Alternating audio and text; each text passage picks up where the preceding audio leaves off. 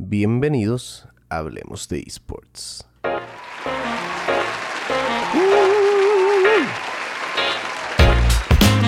¿Cómo están mis queridos escuchantes? En esta ocasión voy a estar yo solito por cuestiones de agenda, pero... bueno, yo soy Rubén Domínguez, a.k.a. Rubis el Guapo, porque siempre se nos olvida presentarnos.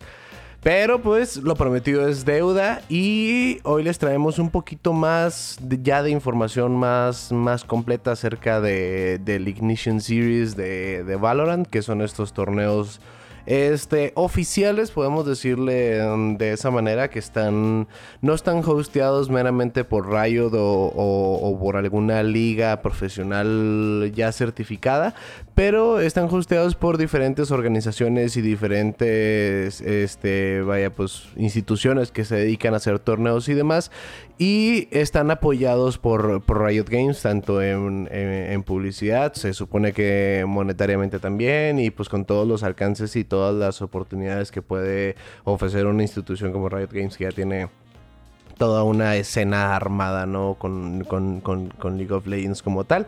Y pues les hemos platicado un poco de los torneos que se habían llevado a cabo, pero pues por la cuestión de que apenas estaban terminando de salir y demás, no teníamos muchos números al respecto.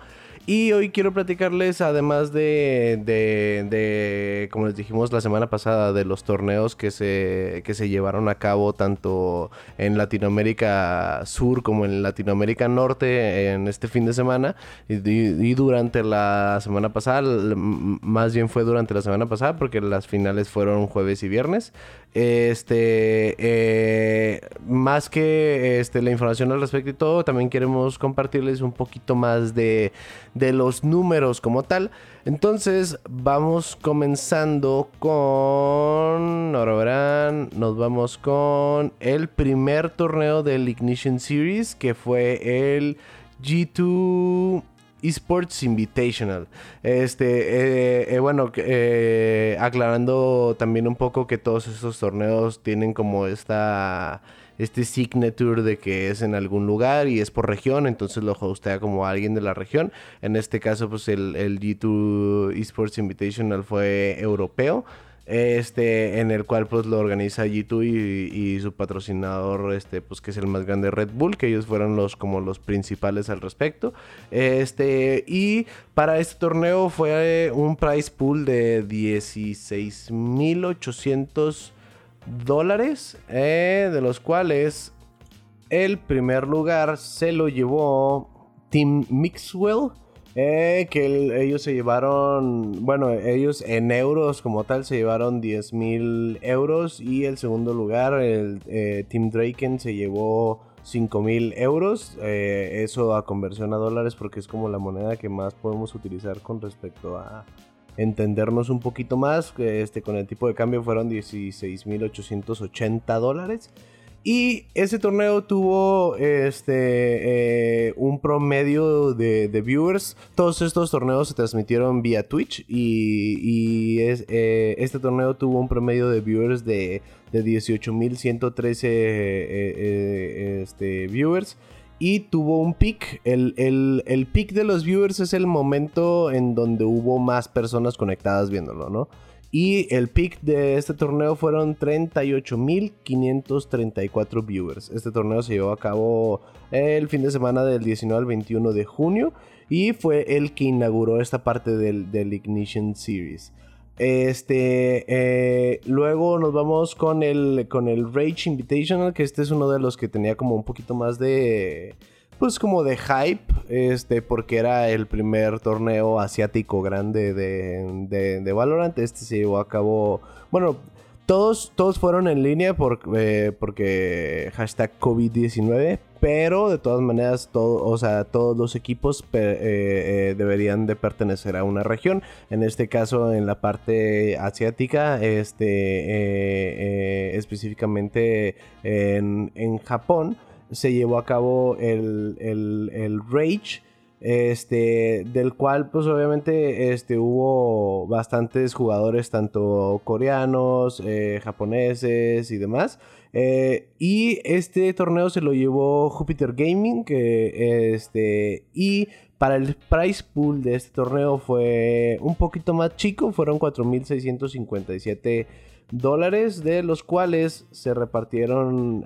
no, en este no se repartieron. El primer lugar fue Absolute Júpiter, y ellos se llevaron el premio, que si lo vemos en yenes está mucho mejor, porque fueron 500,000 yenes, de los cuales nada más son $4,680. Pero pues bueno, ellos se llevaron el primer lugar.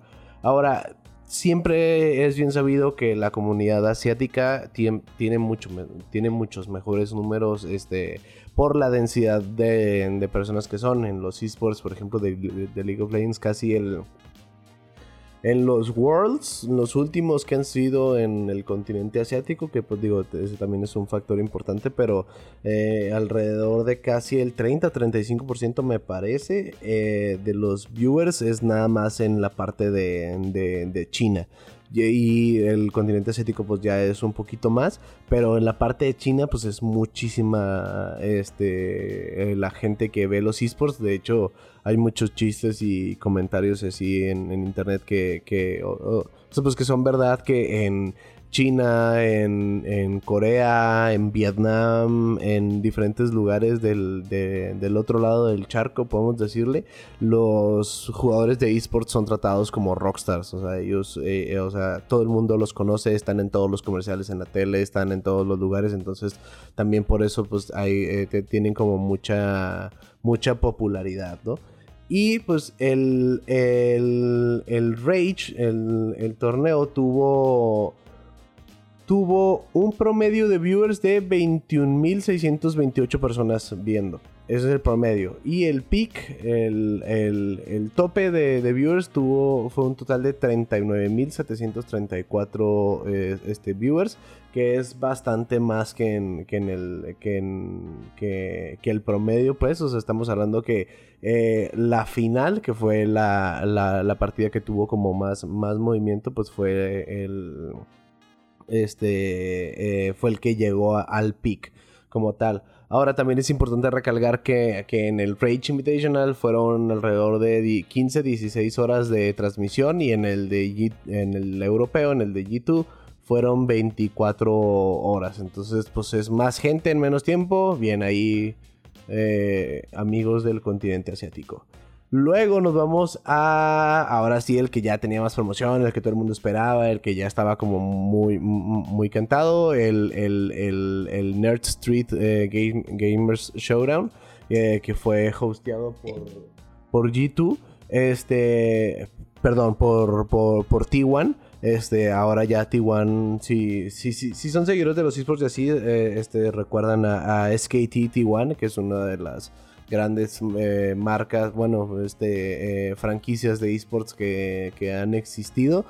Principalmente fueron muy grandes por su equipo de League of Legends, y desde hace ya me parece que 2 años, 1 año y medio, cambiaron su branding y ya se volvieron T1, y ya empezaron a adquirir como diferentes equipos y demás. Hemos platicado también anteriormente sobre los equipos de Valorant que ellos ya tienen, y pues en este caso uno de los los equipos de Valorant de T1 llegó a la final. Y pues en este torneo el prize pool fue de $50,000, que es ahorita el que ha sido el torneo de las Ignition Series que ha tenido un prize pool más grande. El prize pool se lo lleva en la final fue T1 versus TSM, en el cual TSM se llevó el premio. Ellos se llevaron $25,000, T1 se llevó $15,000, y en tercero quedó Immortals. Ellos se llevan $5,000, y Face Clan, que fue el cuarto lugar, se lleva también $5,000.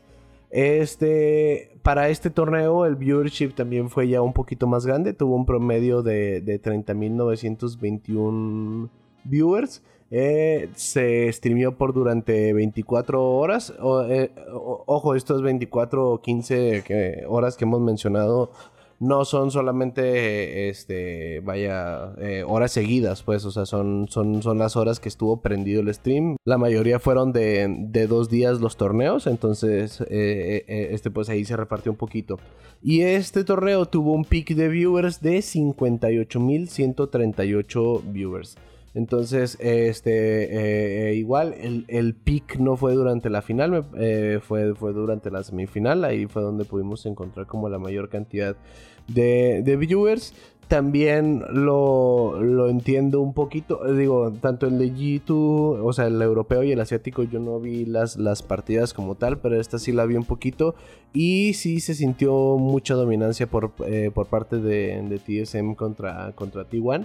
También es muy divertido como ir aprendiendo sobre los eSports de Valorant, porque pues por más que te pongas a jugar tú y demás, la terminología que se utiliza profesionalmente pues es diferente, entonces vas aprendiendo como desde el puro hecho de no cómo se llaman los cuartos o los lugares o las zonas de los mapas, sino cómo les dicen y cómo están familiarizados, el slang y demás y todo. Si no le han dado la oportunidad, les recomiendo darse la vuelta por este torneo, específicamente el de Nerd Street de T1, que es el de Ignition Series de Norteamérica de Valorant. A pesar de que la final no haya sido tan buena, el casteo a mi parecer fue muy bueno, o sea, como que le vas agarrando el rollo y vas como aprendiendo bastante, entonces está muy interesante.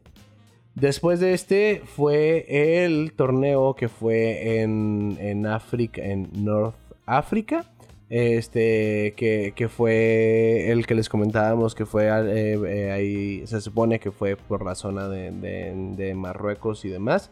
Aquí les voy a pasar los jugadores, por ejemplo. Teníamos 17 jugadores de Túnez, 13 jugadores de Argelia, 10 jugadores de Marruecos, 2 franceses y 1 de Bélgica. Pero la mayoría pues están como en esa zona, ¿no? En la zona del... La verdad no estoy seguro si sea Medio Oriente, pero pues es la parte norte de África. Y este torneo pues fue un torneo bastante más chico, o sea, podemos decirlo de esta manera, porque pues no tuvo el mismo alcance ni nada. Tampoco es tan común los eSports en aquella zona. Este torneo tuvo un prize pool de $1,750. Para torneo, me parece que fue, sí, primero, segundo y tercero. En primer lugar, Divine Vendera se llevó $1,000. Víboras, se llama Víboras, lol.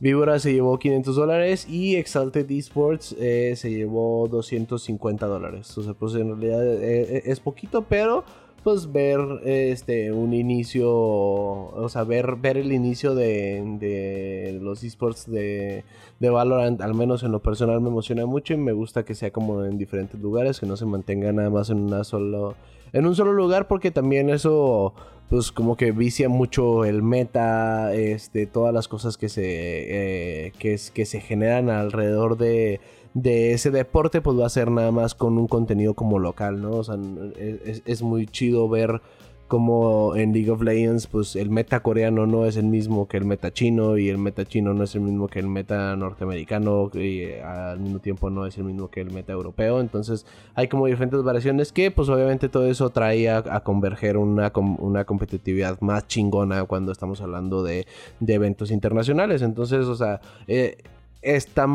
está interesante que existan estas variaciones. Para este torneo, pues como lo comentábamos, fue más chico. El promedio de viewers fue de 1,193 viewers. Y el peak, el tope, fue de 2,376 viewers. Entonces, pues fue un torneo más chico. Pero pues al final de todo, qué bueno que se estén haciendo como torneos en otros lugares. Ahora vamos hablar un poquito ya de los torneos que se llevaron a cabo aquí en Latinoamérica, tanto en Latinoamérica Sur como en Latinoamérica Norte. En el podcast pasado les platicamos un poquito de los equipos y demás.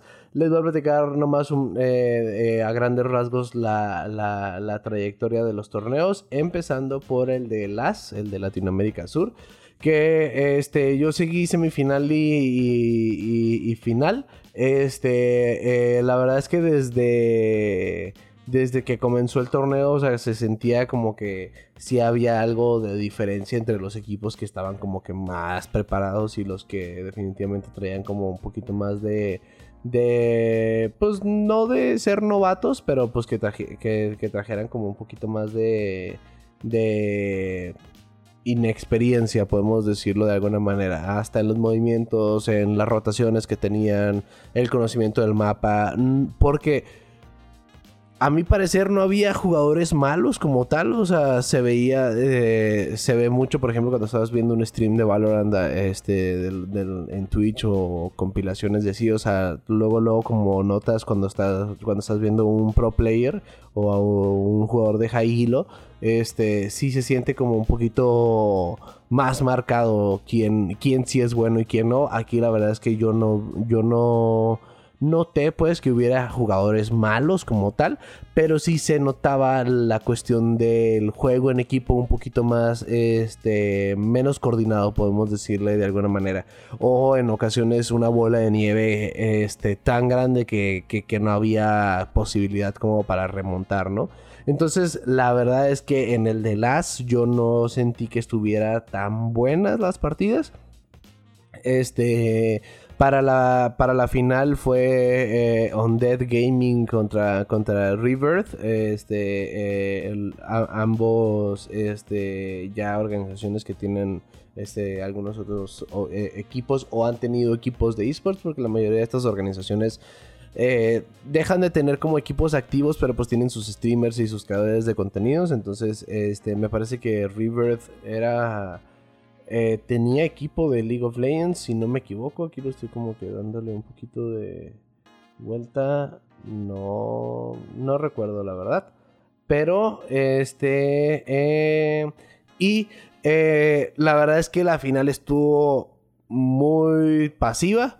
Rebirth le puso una chinga a Undead Gaming, pero una chinga bien dada. O sea, no se sintió que metiera mucho las manos Undead Gaming. La verdad es que no estuvo interesante, podemos decirlo de alguna manera. Para este torneo, el prize pool fue de me parece que eran $2,500. Sobre el cual se fueron primero, segundo y tercero. En primer lugar tuvimos a Rebirth, como lo comentaba. Ellos se llevaron $1,500. Undead Gaming se lleva $750. Furious Gaming, que tiene franquicia de League of Legends, se lleva $250. Y All Night se queda en cuarto lugar. Y ellos no se llevan prize pool. Si sacamos la conversión del dólar hoy para todas las personas que nos escuchan en México, todas las personas como si fuéramos un chingo, ¿no? Pero pues bueno, vamos a seguir soñando. Tenemos el dólar en 22.79 por $1,500 que se llevó Rebirth. Son 34,000 pesos. Me parece que son muy buenos. Sobre todo pues por un torneo que primero pues es de invitación. O sea, no costó todos estos torneos han sido de invitación. O sea, no ha habido como que un qualifier como tal. Se supone que sí hubo como que algunas pruebas y como que enviabas tu equipo y tus clips y la madre y todo. Pero pues en realidad era pues, o sea, quien te invitaba y te daba entrada pues era meramente... para estos torneos fue GG Tech, que es una página de noticias, comunicación y demás de eSports y así. Ellos fueron los que hostearon los dos torneos, tanto el de LAS como el de LAN. Y pues en el de LAS, ya... Y pues en el de las... bueno, para estos dos torneos no tenemos números todavía. Sí encontré varios números y todo, pero todos tenían mucha diferencia y mucha variación. Entonces no quiero decirles mentiras, mejor nos esperamos. Yo creo que para la siguiente semana ya salen los números. Si alguna vez quieren consultar números de viewerships y demás, les recomiendo eSports Charts. Lo pueden encontrar como escharts.com, escharts. Ahí es en donde están como los números más objetivos, podemos decirle de alguna manera, porque es un third party que se encarga de revisar los números y de viewerships y demás, junto a YouTube, junto a Twitch y junto a diferentes plataformas. Entonces, porque en ocasiones si vemos, no sé, si nos metemos a las ligas de League of Legends y la LCS y a ver cuántos números tiene, pues en ocasiones... No estoy seguro, ¿verdad? Pero pues suena como lógico que pudieran redondear o inflar un poquito los números como para generar más impacto. Y eSports Charts es lo mejor en... Vaya, pues es la página más reconocida para ofrecer datos fidedignos y objetivos. Entonces, todavía no tenemos la información. Yo creo que para la siguiente semana ya está. Y se las compartimos. Pero bueno. Eso es por parte de las, recapitulando. Gana Rebirth con la mayoría, o sea, tiene 3 jugadores chilenos y 2 argentinos, y Undead Gaming eran puros argentinos. Específicamente en las hubo como que más variedad, podemos decirle, de jugadores, tanto chilenos, me parece que había un equipo, pues claro, el de Infinity, que ellos son peruanos, y argentinos, o sea, como que hubo ahí una variación un poquito más movida. Y para el de LAN, que ese es el otro torneo que hosteó Gigitech, que para LAN tenemos entendido que es México, Colombia, Ecuador y Panamá, Guatemala, etc. Todo lo que es de Perú para abajo es las, según las regiones de al menos las de LOL y las de como las grandes pues de los eSports. Y Brasil obviamente siempre está en uno aparte, o sea, ellos siempre tienen como una región única. Entonces, para LAN, como se movió, a mí me pareció que la primera ronda o sea, bueno, la primera ronda no, la verdad es que los cuartos y las semifinales, al igual que el de las, fueron torneos que se llevaron a cabo durante la semana pasada, o sea, empezando desde el lunes, me parece, 29, 28 empezaron, creo, sí, o sea, como desde el lunes empezaron a jugar y pues se fueron como ahí haciendo las clasificaciones. Gigitech, ellos compartieron como toda la información al respecto y de los brackets y demás. Por si quieren ir a ver ahí como ciertos progresos y clips y todo, síganlos ahí en sus redes, tanto me parece que en Facebook es donde están más movidos, como que en Instagram no tienen tanto movimiento. Pero bueno, y para este torneo tuvimos una final que ahí sí en lo personal disfruté mucho. Fue una final muy cerrada, se fueron a 5 juegos, ganando Estral eSports. Estral eSports es ahora sí que era el equipo más variado. Todos los demás equipos eran totalmente mexicanos, excepto Exten. Creo que Exten tenía un ecuatoriano, un colombiano y Estral era el equipo como más ¿cómo se le puede decir? Más combinado. Tenía un argentino, un panameño, 2 colombianos y un mexicano. Ellos son los que se coronan campeones. La final fue contra Timber eSports. Timber eSports, un equipo totalmente mexicano que, la neta, dio mucha competencia. Traen un güey que se llama Betrayer, que juega Cypher y la verdad es que es un defensor muy, muy, muy cabrón. O sea, ese güey se aventó varias rondas de 3 contra 1 y la sacaba. En defensa creo que Timber jugó bastante bien. Pero Estral eSports, tanto en defensa como ataque, se mostraron bastante dominantes. No diría que como la chinga que le puso River the Undead, que ahí sí, la verdad es que, o sea, sí hubo alguna, creo que una o dos partidas de 13-2 o 13-3, algo así, o sea, la verdad es que sí, algo, pues que no, o sea, no se sentía ni siquiera interesante. Y la verdad es que esta final de LAN estuvo muy, muy, muy buena. No pudiera... Tengo poca experiencia viendo Valorant, es mi segundo torneo que veo bien. No pudiera decir que hay más nivel en LAN, simplemente creo que tenía un mejor nivel competitivo el de LAN, pues, o sea, se sentía como más interesante. Y en este caso también eran $2,500. Los números al igual no los tengo todavía, los de los viewerships. Pero en cuestión de la repartición del money, Estral eSports se lleva $1,500, Timber eSports se lleva $750 y X10 eSports se lleva $250. Se sintió, como les decía, más interesante el de LAN. Y algo que quisiera recalcar, tanto en el de LAS como en el de LAN, el casteo de los de Gigitech estuvo bastante bien. O sea, en lo personal soy un poco picky para encontrar un buen casteo. O sea, si me desespera, me cambio de transmisión, o en ocasiones le pongo mute, porque sí me da cringe que estén hablando pendejadas o que estén diciendo cosas que no tienen ningún pinche sentido, como Fahrenheit y Gonto, como toda la pinche vida, que ahorita hablaremos un poquito más de eso en el resumen de la semana. Pero la verdad es que sí se siente bastante bien. Creo que tenían muy buen conocimiento los casters. La verdad es que sí, no recuerdo sus nombres. Si alguien lo recuerda, ahí póngamelos en los comentarios. La verdad es que se siente chingón. Yo en lo personal creo que a lo mejor estaba un poquito más de profesional. O sea, como que se sentía como que les faltaba relajarse un poquito. Pero se agradece que quieran mantener el profesionalismo a lo máximo. Me parece que tiene mucho futuro si ellos siguieran haciendo torneos. Las transmisiones fueron buenas. El set que hicieron para los casters fue bueno.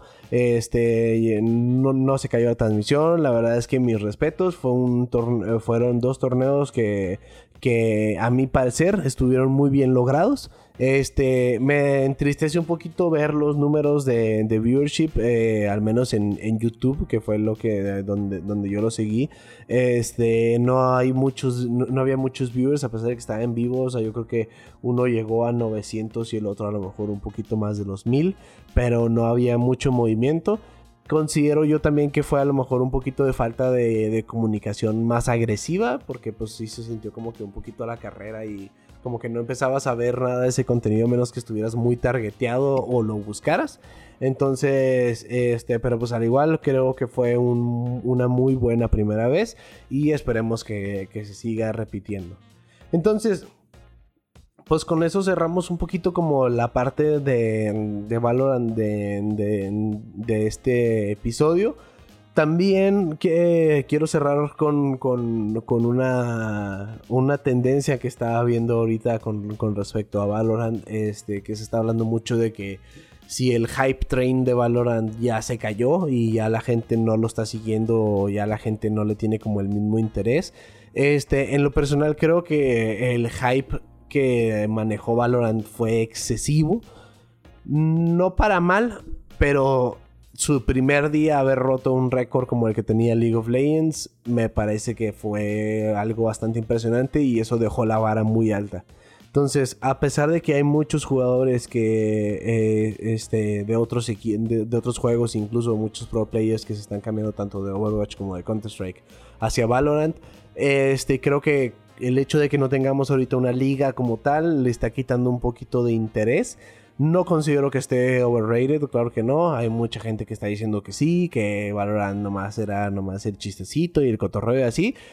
Considero que Valorant en las manos de Riot Games no puede pasar a ser un juego que se eche a perder o que incluso Riot abandonaría. Creo que es un juego que todavía está en una etapa muy temprana. Se habla mucho de también de como no puedes grabar los replays, hay ciertos bugs todavía, hay poquita cantidad de agentes, el tema de que las skins están muy caras. O sea, hay muchas cosas que hay que cambiar definitivamente, y hay mucha gente que dice que pues mejor no lo hubieran sacado, mejor hubiera seguido en beta y hubieran terminado las cosas bien. Yo no creo que haya sido una mala movida sacarlo, más porque pues tienes el COVID y la cuarentena para seguir manteniendo tus jugadores pendientes. Todavía queda mucho para Valorant. Creo que durante este año se van a seguir haciendo cosas padres. Ya anunció Valorant que durante su primer evento, o sea, que este es el Ignition. El Ignition es el Chapter 1 del juego, y el Ignition Series son los torneos, esta primera ronda de torneos que están para este tema. Ya anunciaron que van a sacar otra agente. Bueno, yo digo que es otra pusieron como la silueta, entonces yo digo que es otra. Y otra sorpresa que no han dicho que se supone que se van a seguir actualizando. Entonces, pues bueno, esperemos un poquito más de información al respecto. En lo personal, no considero que se haya caído el hype train de Valorant. Creo que bajó su velocidad, definitivamente. Pero Valorant, a mi parecer, es un juego que está para quedarse. Entonces, creo que todavía queda mucho. Apenas van 3... caramba. Apenas va un mes de que se lanzó, y 3 meses desde que empezó bien su beta. Entonces no podemos pedirle tanto a un juego que acaba de salir. Y eso es por la primera parte de este podcast, y volvemos con la segunda parte con los resúmenes y con una noticia interesante que creo que les va a gustar mucho. Así que volvemos.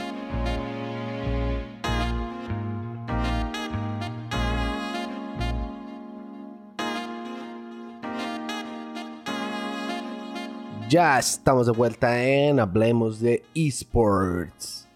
Y pues como les decía ahorita en la primera parte, en esta ocasión estoy yo solo, pero eso no quita que haya muy buen contenido de eSports, y ya platicamos la primera parte de Valorant, y ahora vamos con el resumen de la semana. Ahora, como nota, y para que también como para tener un poquito más controlado nuestro contenido, la noticia que les iba a comentar es que vamos a procurar, apenas vamos a hacer el experimento, ojalá les guste, pero vamos a procurar hacer 2 tipos de contenido a la semana. O sea, que sea uno con el podcast, con un tema fijo, que a lo mejor sea un contenido que nos pueda durar entre 30 y 45 minutos, para que sea como un poquito más conciso y que hablemos de una sola cosa nada más, o sea, un tema variable semanal.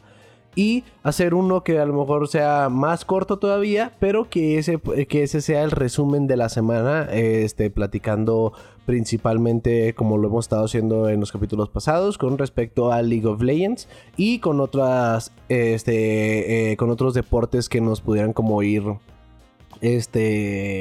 saltando por ahí. Eso nos da también más libertad de no combinar las cosas, y si alguien a lo mejor ya se aventó toda la semana y no quiere escuchar el resumen o demás y así, o sea, que se brinque ese capítulo, pero que pueda escuchar lo que platicaremos semanalmente. Y lo que platicaremos semanalmente, pues estos son los mismos temas que hemos estado tocando anteriormente. En este caso, por ejemplo, el tema de Valorant, anteriormente el tema de cuánto gana un jugador de eSports, qué pasa con los eSports en el COVID, como un poquito como lo trending y lo que está sucediendo en ese momento.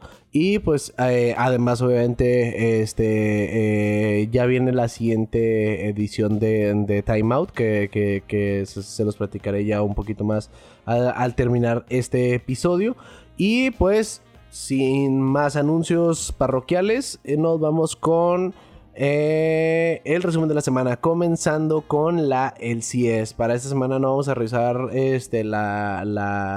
la quinela. También para la quinela se están trabajando algunas cosas, ténganos un poquito de paciencia.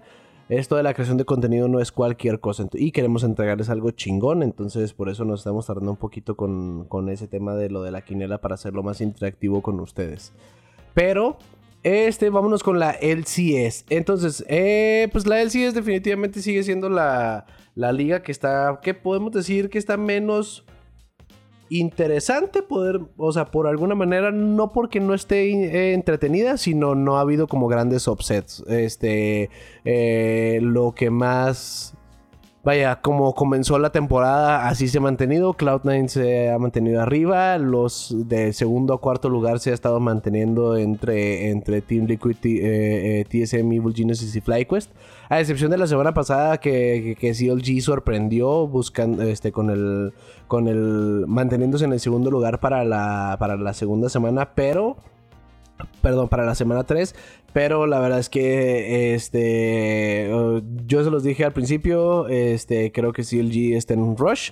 No creo que le vaya a mantener. Y dicho y hecho, pues esta semana, después de la semana pasada, hice con un 2-0, me parece. Se fue la semana pasada.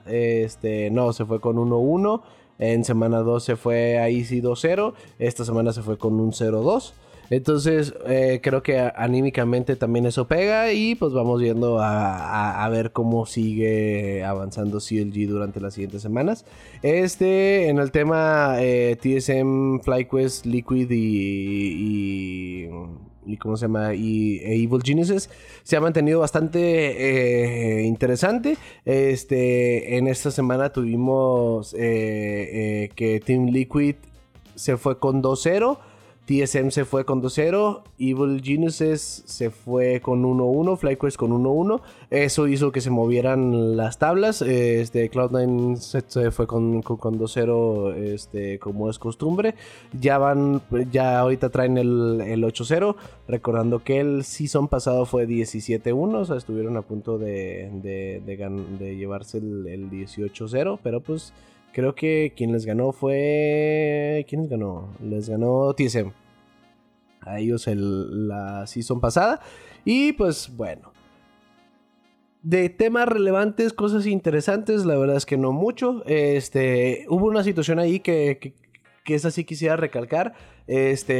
Golden Glue renunció a su puesto de Academy en Golden Guardians. Golden Glue fue el que llevó a los Golden Guardians a ganar un buen spot de playoffs y a conseguir un buen lugar en el split pasado.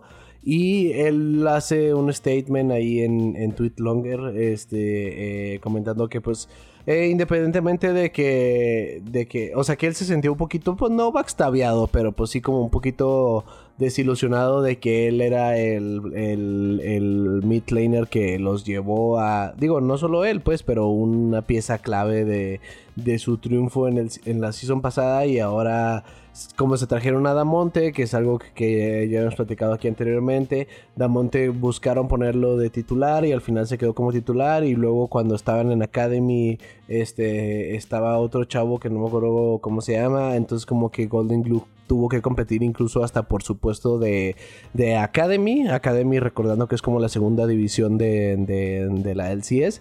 Entonces, pues, o sea, se siente, pues, imagínense ser el titular del equipo y que gracias a ti y a los demás la season pasada la recuperaron y se fueron muy bien. Oye, ya no vas a ser el titular porque ya llegó alguien, pero te vamos a pasar a la segunda división. Y luego que ya estando en segunda división te digan, oye, vas a tener que pelear por tu puesto de la segunda división porque ya hay alguien más. Entonces, independientemente de que sí le dieron tiempo de juego en Golden Guardians y que independientemente de que no jugara, o sea, seguía manteniéndose como un jugador contratado, o sea, su contrato seguía vigente, pues él prefirió como salirse porque pues no se sentía a gusto al respecto. Entonces, pues bueno. Y pues esa es como la situación como más relevante de esta semana. Dignitas sigue sin ganar, tristemente. Immortals otra semana con 0-2, a pesar de que corrieron al general manager y al coach. No fue, al parecer no sirvió de mucho y siguen, Immortals tiene un win nada más, va 1-7 y Dignitas va 0-8, entonces La verdad es que sí están dando mucho que desear. No es lo mismo que haya un equipo malo en la liga que haya dos. 100 Thieves va 2-6, Golden Guardians va 3-5. O sea, sí se está sintiendo como un poquito la separación. Ahí es en donde digo que yo no siento que esté como tan entretenida porque no hay como tanto movimiento entre los lugares, pero las partidas han estado buenas. La verdad es que se han puesto interesantes. Ha habido algunas partidas que han salido como a relucir por diferentes cuestiones. Pues en este fin de semana fue el clásico norteamericano entre CLG y TSM, y pues obviamente hubo mucho mame al respecto porque pues CLG ya tiene mucho tiempo que no es bueno, a pesar de que tuvo pues tuvo una época de oro. Ya tiene rato que pues la verdad es que no la está armando, entonces pues ya con eso se fue un poquito más para abajo la cuestión del clásico, podemos decirle. Entonces pues se fue de largo. Definitivamente TSM fue mucho mejor que CLG. Entonces pues no hay mucho que comentar al respecto. Partidos de la siguiente semana que se vienen interesantes. El de Dignatos Immortals, que va a ser el que va a abrir la semana. La lucha por el último lugar. La lucha por no estar en el último lugar. Se enfrentan en esta semana. No va a haber juegos tan interesantes porque como que los juegos interesantes fueron la semana 3 y la 4, que hubiera mucho movimiento de lugar. Pero pues va Cloud9 contra TSM, que es otro de los clásicos norteamericanos. Me parece que ya es la segunda vez que se enfrentan, porque ya vamos a la segunda vuelta de la temporada. O sea, ya vamos pues sí, o sea, ya vamos a empezar como la segunda parte del split. Entonces, pues bueno, se viene. Yo creo que se va a seguir. Perdón, yo creo que va a seguir la liga con los lugares con los que está. No creo que haya mucho movimiento. A excepción de que Team Liquid y TSM tengan como un 0-2 o algo así entre ellos, que eso pudiera ocasionar que se movieran bastante. Pero pues Team Liquid va contra Golden Guardians y CLG, entonces es pan comido. TSM la tiene un poquito más complicada porque va contra C9 en un partido y el otro va contra 100 Thieves. Entonces, el otro es TSM Immortals, entonces yo creo que sí se sacan el 1-1 de pérdida. Entonces, pues bueno, aquí estamos pendientes para la siguiente semana a ver qué sucede, porque pues ya vamos a entrar a la segunda parte de los splits. Y hablando de segundas partes de splits y una liga que sí se está poniendo muy buena, Sebastián diría que es de costumbre, pero pues no siempre, porque Sebastián odia la LCS. Bueno, dice que no la odia, pero yo sé que en el corazón la odia. Pero la LEC se está poniendo bastante buena, la neta. Se está poniendo chido porque aquí sí ha habido grandes upsets. De entrada, seguimos manteniendo a nuestro líder de la tabla, Mad Lions, que es el equipo rookie, que además de haberse metido en un muy, muy, muy buen lugar en los playoffs del split pasado, en esta temporada del Summer de la LEC, han mostrado una gran dominancia. Mad Lions ya le ganó a todos los equipos. O sea, Mad Lions ya tiene una victoria contra todos los equipos, excepto contra G2. Es el único equipo contra el que ha perdido, y es el primer partido. El primer partido que perdió fue contra G2, y de ahí en adelante todos los partidos los ha ganado. Ahorita Mad Lions trae un streak de ¿cómo se llama? De 6 wins. No es cierto. Perdón, me equivoqué. Traía un streak de 6 wins hasta el sábado. Pero el domingo, el sábado de allá, pues, perdió contra Misfits. O sea, ya perdió contra dos equipos. Y aún así se sigue manteniendo en primer lugar con el 7-2, empatado con Rogue, que Rogue también ha estado jugando bastante bien. Ellos están en el 7-2. Mad Lions tiene el primer lugar porque pues tiene mejor numeración con respecto a stats, entonces por eso se mantiene en primer lugar. Pero lo realmente interesante de esta semana es que Fnatic estuvo a punto de irse con el 0-2 otra vez, porque la partida que tuvo contra SK Gaming estuvo cerrada. Pero más impresionante aún, Wicho estaría feliz de esta situación, porque Schalke, el equipo basura que dice Wicho, que digo, pues definitivamente no hay mucho como defenderlos, iba 0-7 hasta el viernes. Y el sábado le ganó a Fnatic, consiguiendo su primer win de la temporada. Y Fnatic perdiendo contra el peor equipo de la liga, que es algo, pues es bastante decepcionante. Y con eso hace que Fnatic se vaya al quinto lugar, por abajo de Excel, Misfits, G2, Rogue y Mad Lions. Que la neta, a como está jugando Fnatic... como decíamos el capítulo pasado, creo que Fnatic ha tenido bastantes flaquezas con respecto a los drafts. En este caso, en el partido de Schalke, de First Pick estaba abierto Wukong, que me parece todavía estaban abiertos varios campeones de prioridad. Y se fueron por First Pick Wipo. Perdón, o sea, le dieron el First Pick a Wipo y sacaron un Urgot. Cosa que pues no es el mejor campeón del meta, no es el mejor campeón de la top lane. Y pues la verdad es que independientemente que Wipo no haya jugado mal, pues eso y entre otras decisiones de macrojuego creo que hicieron que la verdad Schalke, además de que Schalke jugó muy muy muy bien, se le salió de las manos la partida a Fnatic y se llevó un gran lose. G2 igual perdió un partido y ganó otro. G2 perdió contra Excel y ganó contra... G2 ganó contra Misfits.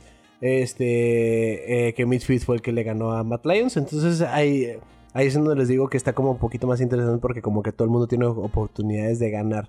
La del CS está como un poquito más cantada, entonces pues se siente como un poquito más apachurrada. Ahora, para G2 también fue un fin de semana que no fue el más sencillo, porque fue el fin de semana en donde Perks se tomó un descanso. Entonces Cap se mantuvo en la mid lane, pero entró Pinoy. Pinoy es el suplente que tiene G2. Que en lo personal no considero que haya jugado mal, pero sí creo que a lo mejor no le tuvieron como toda la confianza y demás, porque en la primera partida jugó un R-Real con un Tahm Kench, selección turbo mega segura, porque pues es un R-Real que es el tirador más seguro que hay, y pues al lado de un Tahm Kench como para salvarlo, pues creo que yo al menos sentí como que eso, como que había al menos todavía un poquito de miedo con respecto a tener al suplente. Ahora, no eran partidas tan complicadas. La de Misfits yo considero que era la más difícil. La de Excel no creo que haya sido como tan difícil. Sin embargo, pues en la de Excel, Pinoy sacó una cena, selección que de nuevo me hace pensar que pues estaban buscando como algo safe para Pinoy, y cuestión que les costó la victoria. Fue una partida que también, al igual que la de Schalke contra Fnatic, se le salió de control. Y además estuvo interesante porque fueron partidas seguidas. Schalke le ganó a Fnatic, y en la siguiente ronda, en la siguiente partida Excel le ganó a G2, entonces pues bueno. Y Misfits le ganó a Mad Lions en la última del día, entonces sí se puso bueno el sábado la LEC. Y pues en noticias generales eso es todo por la LEC. La siguiente semana vienen algunas partidas interesantes. Mad Lions contra G2 va a ser la revancha de Mad Lions. Ahora sí, G2 sí está full en la segunda mitad, o sea, ya ahora sí ya todos los partidos son repetidos. Fnatic va contra Misfits y contra Vitality, que yo considero que son partidas que puede ganar siempre y cuando se ponga las pilas y juegue como debe. Rogue es el que la tiene como más fácil, porque va contra Schalke y contra Excel, que independientemente de que Excel le estaba diciendo y es Excel. Exten es la de la LLA, por eso me confundo, perdón. Excel creo que tiene, a pesar de que va en cuarto, me parece, quinto lugar de la tabla, no siento que ha sido un equipo sólido. Entonces creo que para Rogue es un poquito más sencilla esa partida. G2 va contra Mad Lions y contra Origin. Creo que son buenas partidas para que se recupere.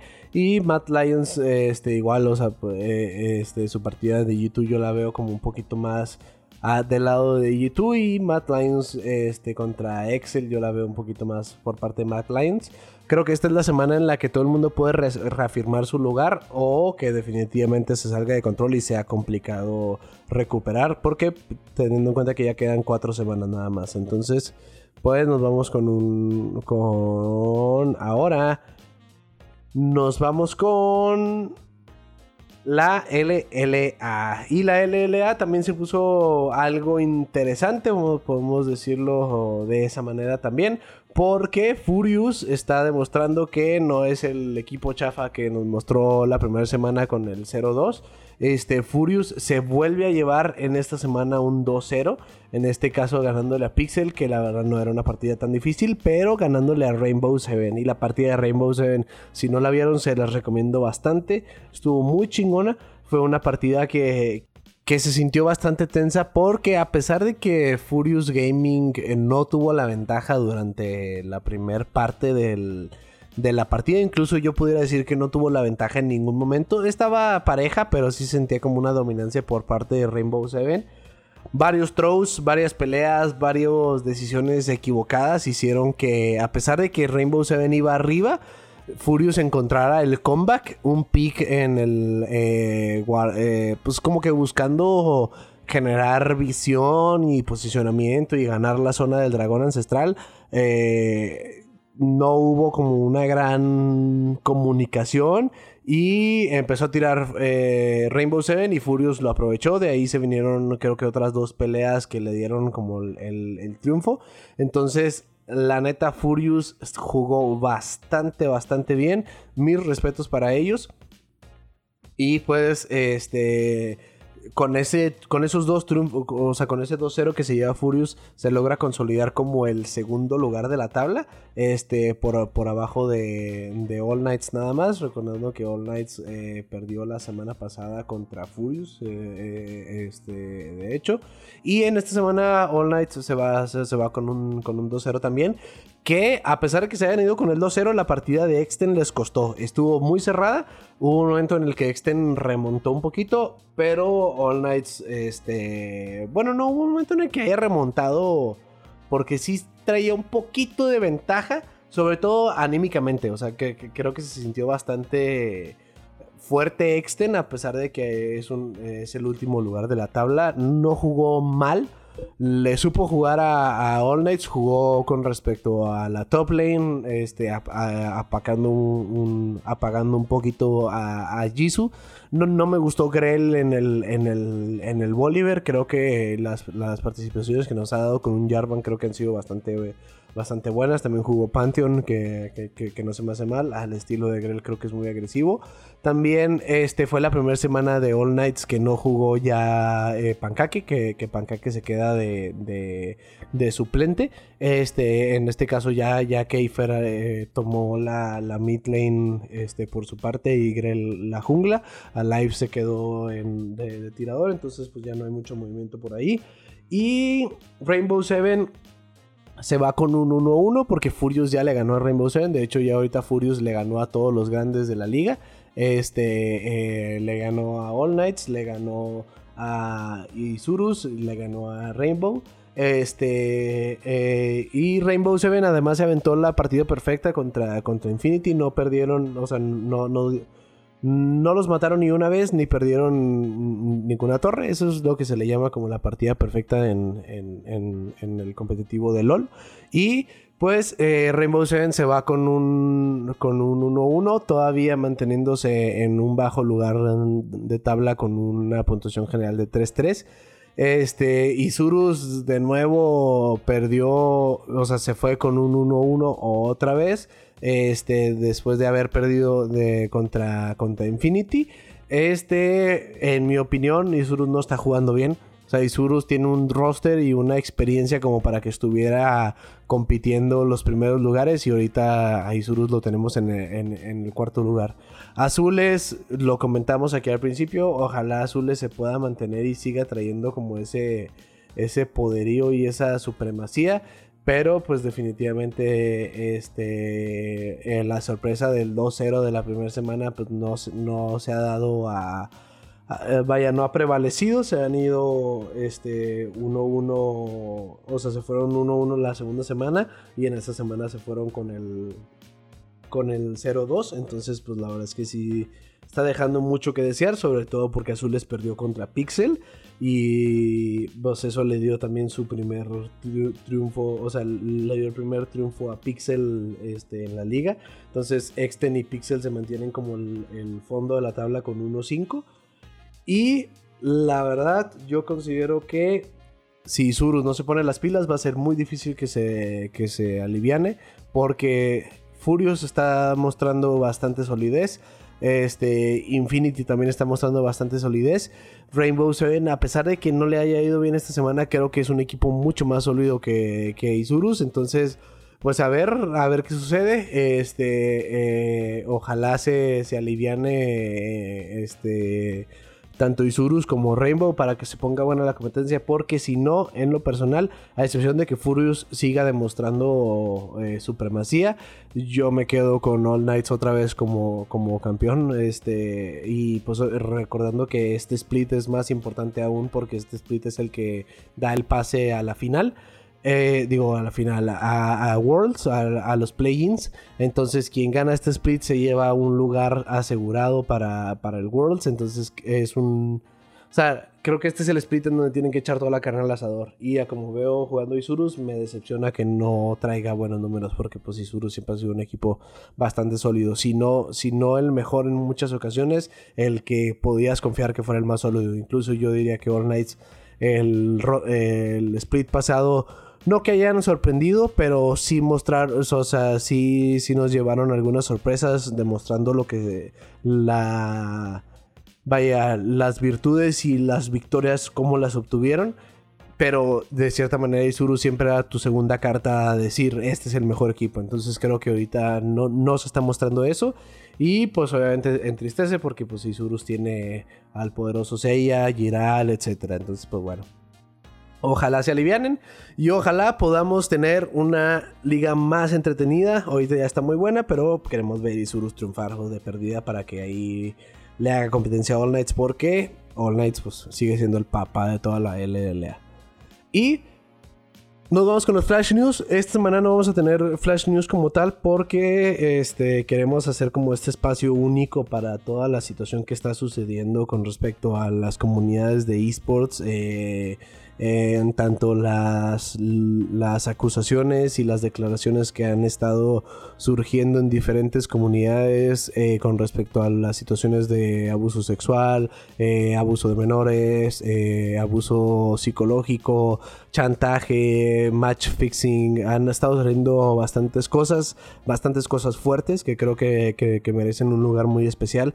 También por eso mismo el timeout que estamos preparando es específicamente para platicar de esas situaciones. Ahorita la comunidad de Smash es la que está viviendo una situación bastante complicada. Sin embargo, tenemos situaciones bastante más graves que lo que digo, y no que nada sea grave, pero situaciones que han tenido una repercusión mucho más allá de un Twitter, de una carta en Twitter o algo así, como el caso de Evo, que pues este año la versión online que habían anunciado ya se canceló por los allegations que salieron en contra de Joe Cuellar, su CEO, más conocido entre la comunidad como Mr. Wizard, el cual pues está acusado por abuso sexual con menores. Entonces han estado saliendo muchas cosas, y es bueno que estén saliendo estas cosas, y es bueno que Evo se haya cancelado. Es bueno ver que no se haya cancelado por cuestión política o algo así, sino porque simplemente la gente dejó de creer en el evento. O sea, tenemos a Sonic Fox, que es campeón 5 veces de Evo en diferentes eSports, tanto Mortal Kombat como Dragon Ball y Tekken, me parece. Que simplemente dijo, o sea, no quiero participar en un evento en donde su CEO, o sea, es un abusador, ¿no? Entonces, ha habido hubo muchos drops como el de él, de jugadores que dejaron, que dieron a entender como que definitivamente este año no debería de haber un Evo, por hacer un statement, no nomás porque se va a hablar mal de los otros, sino porque en realidad se tienen que tomar consecuencias al respecto. Entonces, más información sobre esto y otras situaciones lo estamos preparando para poder hacerlo bien informado, sin hacer fake news ni demás, porque pues ya ha habido, te los platicaremos en el timeout, pero ya ha habido una situación con una acusación falsa en contra de Mewtwo King.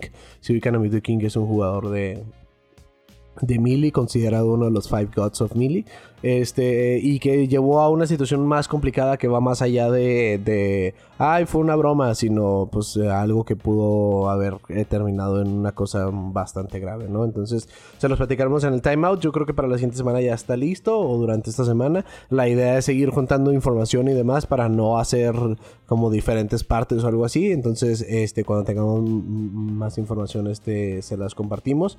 Y pues es importante también, por nuestra parte, queremos comentarle así.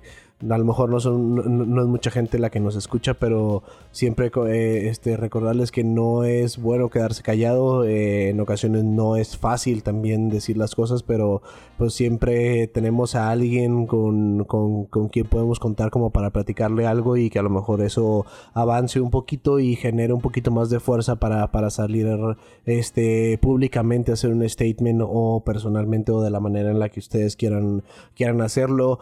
Si se sienten inspirados por el movimiento y por las personas, o sea, eso es algo que nosotros queremos empujar con el timeout que vamos a hacer. O sea, buscar que eso pueda llegar a diferentes personas y lo escuchen, así como hay muchos casos de mucha gente que está saliendo. Cualquier persona que haya sufrido de alguna situación así puede hacerlo. Si no se siente con la confianza por el círculo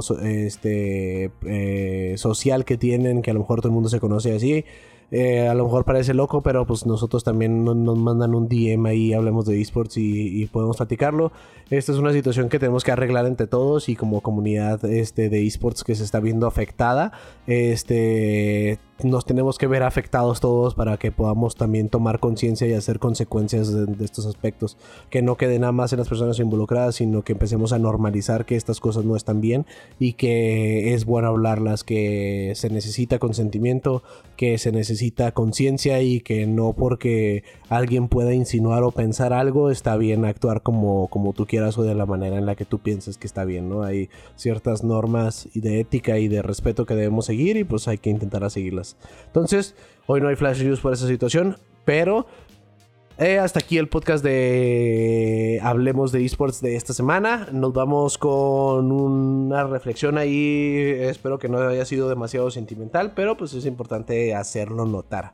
Para la siguiente semana, ahora sí, ya sé que les hemos estado diciendo que desde hace 2 capítulos que vamos a traer a alguien de Call of Duty. Ahora sí, ya está agendado, ya está cerrado el trato. Para la siguiente semana vamos a tener aquí a 2 expertos. Bueno, de perdida uno, estamos intentando terminar de cerrar la otra agenda, pero de perdida 2 expertos que nos platiquen acerca de su experiencia, de su participación y de las cosas que han estado haciendo en la escena de Call of Duty. Entonces, nos vemos la siguiente semana. Y cuídense, stay safe, usen cubrebocas. Chido.